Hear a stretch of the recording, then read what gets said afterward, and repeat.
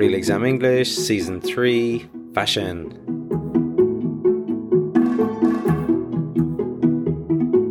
Hello and welcome to Real Exam English. Today's topic is fashion. I must confess, it's not my area of expertise, but it is quite a common topic in English exams. As well as needing vocabulary to describe people in photographs, you can often be asked questions about the fashion industry as a whole and its positive and negative aspects. You may also have to describe the costumes people are wearing in a movie that you are reviewing, or perhaps the uniforms of the staff in a hotel or a restaurant.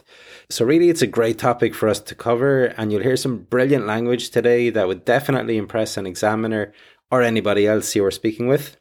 Remember, you can get the transcript for this lesson on the Real Exam English website, realexamenglish.com, and you can find information there about classes too. For any of you who are listening on Spotify, they have just added a ratings button where you can give the podcast a score from 1 to 5. It would be great if you could add a rating whenever you get a chance. Okay then, it's time for the questions. Let's go. Do you generally form an opinion of others based on your first impression of them? Now, I know it's probably unpopular to say, but whether we like it or not, we all form an opinion of people when we first see them. We all make snap judgments in the back of our heads, whether we like it or not. And also, they're not entirely inaccurate. They're definitely not perfect, but they're not entirely inaccurate. The way a person dresses or the way a person holds themselves, I really think reflects a lot on what their tastes and desires and ideas are like. You can learn a lot about someone by how they're dressed. So I would say me, just like absolutely everybody else, does form an opinion based on the first impressions. But I suppose personally and as a society, we should be working as hard as we can to battle that a little bit and make sure we form opinions of people once we get to know them a little bit more. On what occasions do you think carefully about what you're going to wear? Honestly, in most occasions, I think quite carefully about what I'm going to wear, and not to an obsessive point, or not to a point where I think that I'm extremely interested in fashion or something like that. But there are a lot of facets, important areas when it comes to clothes, and a perfect example of that is Australia is a really hot country, and if you choose the wrong clothes and you go out on a summer evening or something like that, you end up getting sweat stains and you feel so uncomfortable because you're hot. You've really got to choose the correct light and breathable clothing. So not only is it about looking good, it's also about getting the right functional things too. A lovely little inversion there at the end. Not only is it about looking good, this is a really useful inversion to know, and is one that you can get quite easily into your speaking too. Imagine you're in a dialogue and your partner says it is important that we cut down on greenhouse gases to save the planet. You can say, not only is it important to cut down on greenhouse gases, but also deforestation. Or doing exercise is great for your body. Not only is it good for your body, but also your mind. Nice structure, isn't it? Practice that one, guys. We also had our first bit of fashion vocabulary, light and breathable clothing, which is clothes that help you feel fresh in a hot climate. And then we had this word facets. There are lots of facets when it comes to clothes.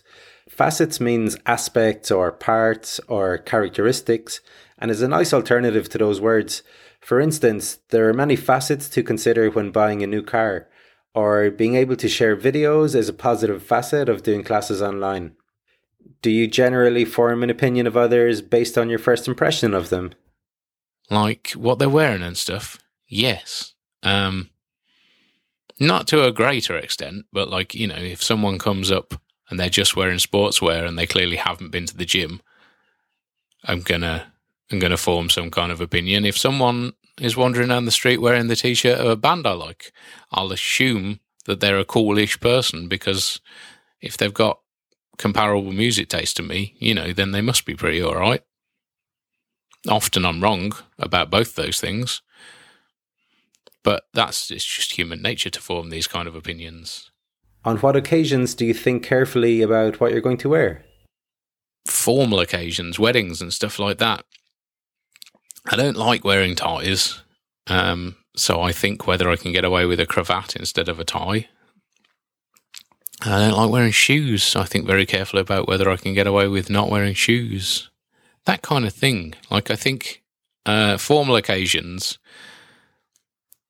I find it quite stressful finding acceptable clothes, or rather, clothes that other people would consider acceptable and I also think are acceptable.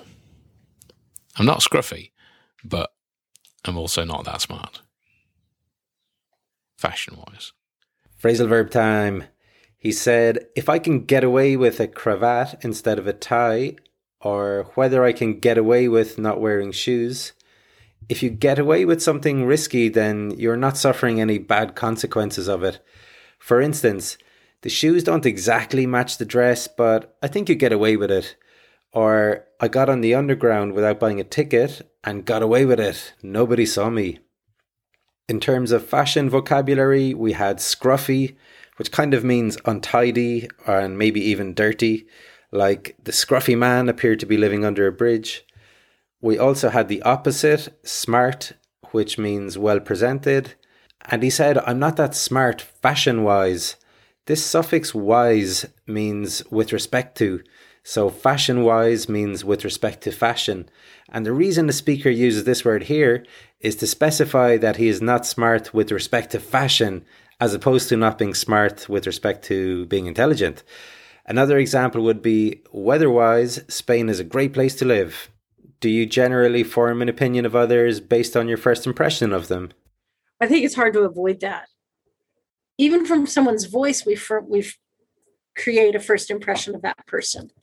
So I think it would be really hard to say, I'm above that, because I'm not. But it's what we do with that information that we grasp. I think that's the important part. What are the economic and cultural implications of the fashion industry? Economically, I mean, it's an essential industry in that people are always going to be interested in acquiring garments to clothe their body. So it's something that's always going to be there. It's not something, that's going to come and go as a fad, right? People aren't going to suddenly say, well, you know what? We're not wearing shirts anymore. Shirts were so last millennium.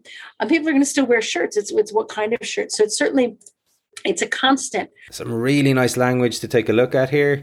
In the first answer, the speaker said, I'm above that, which means that she's too important to do something like that. For example, I'm not going to clean the toilets. I'm above that. Or I'm not staying in that dirty hotel. I'm above that. In the second answer, we heard the verb to clothe. So everybody knows the word clothes, right? But less well known is the verb to clothe, usually meaning to provide someone with things to wear. Like, the parents don't have enough money to clothe the kids this winter. Then we heard this nice expression, it's not something that comes and goes as a fad. A fad is something that is trending for a short period of time and then disappears.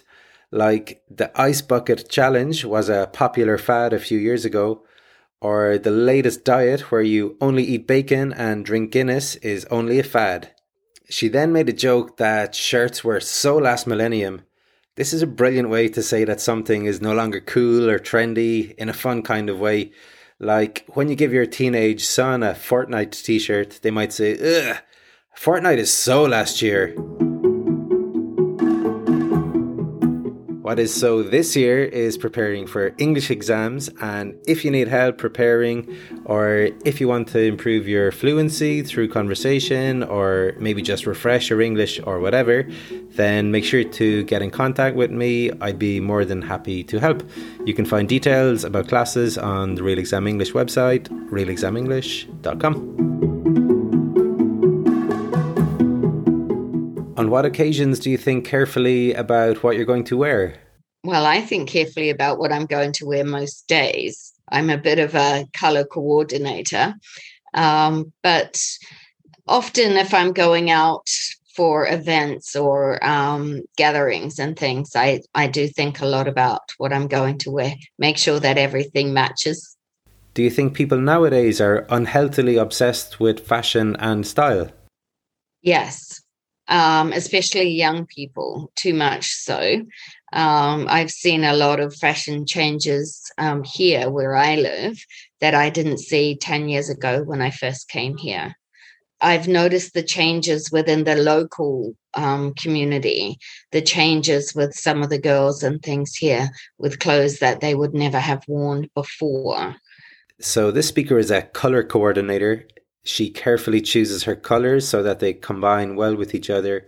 Or, as she said in her own words, she makes sure that everything matches. People sometimes get confused between matches and suits, whereas matches means the colors combine well. If the clothes suit somebody, then they are right for that person and make them look good. Like, hey, that color really suits you. To what extent does peer group pressure influence the way people dress?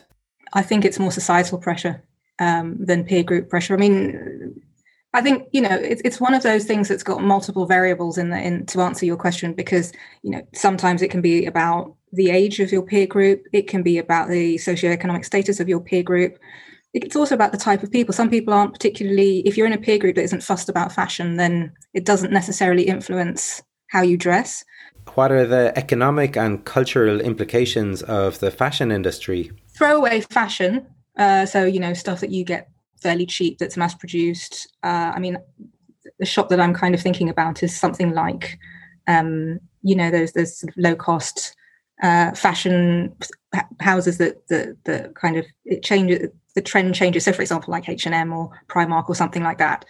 Not that I'm knocking them to up to a degree, because people need affordable clothing. However, we get this sort of throwaway culture where people buy lots of clothes and then throw them away. And, the way that they're produced may not be green, as in environmentally friendly. There might be a number of people who are paid slave wages, children who work to sew clothes together. So societally, that impact is not good for those people and for the benefits of the planet.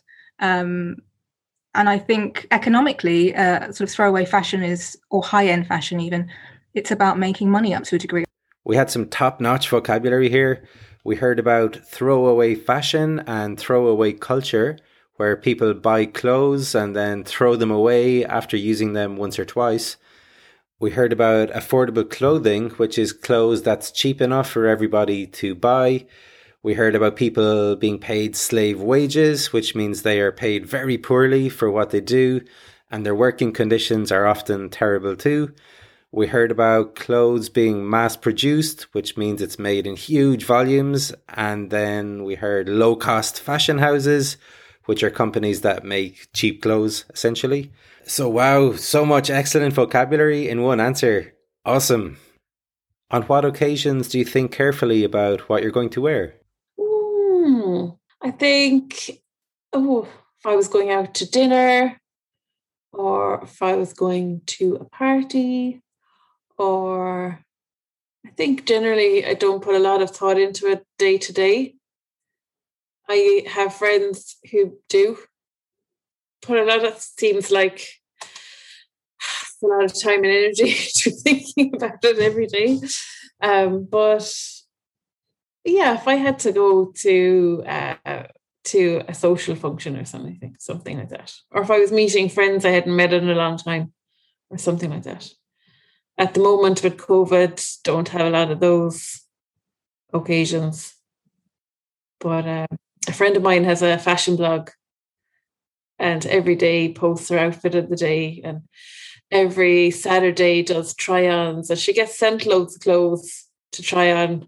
So this speaker has friends who play around with different clothes, which means they experiment and try out different things. One of her clothes has a fashion blog and puts on her outfit of the day. An outfit is a complete set of clothes for an occasion. Like, I love your outfit, where did you buy it? Or, I just bought a new outfit for the wedding.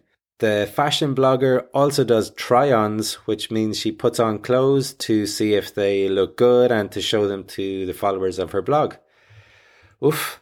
I'm getting a little bit out of my comfort zone here, so I think that's enough fashion vocab for one day. Language-wise, it turned out to be a really rich topic in the end, didn't it?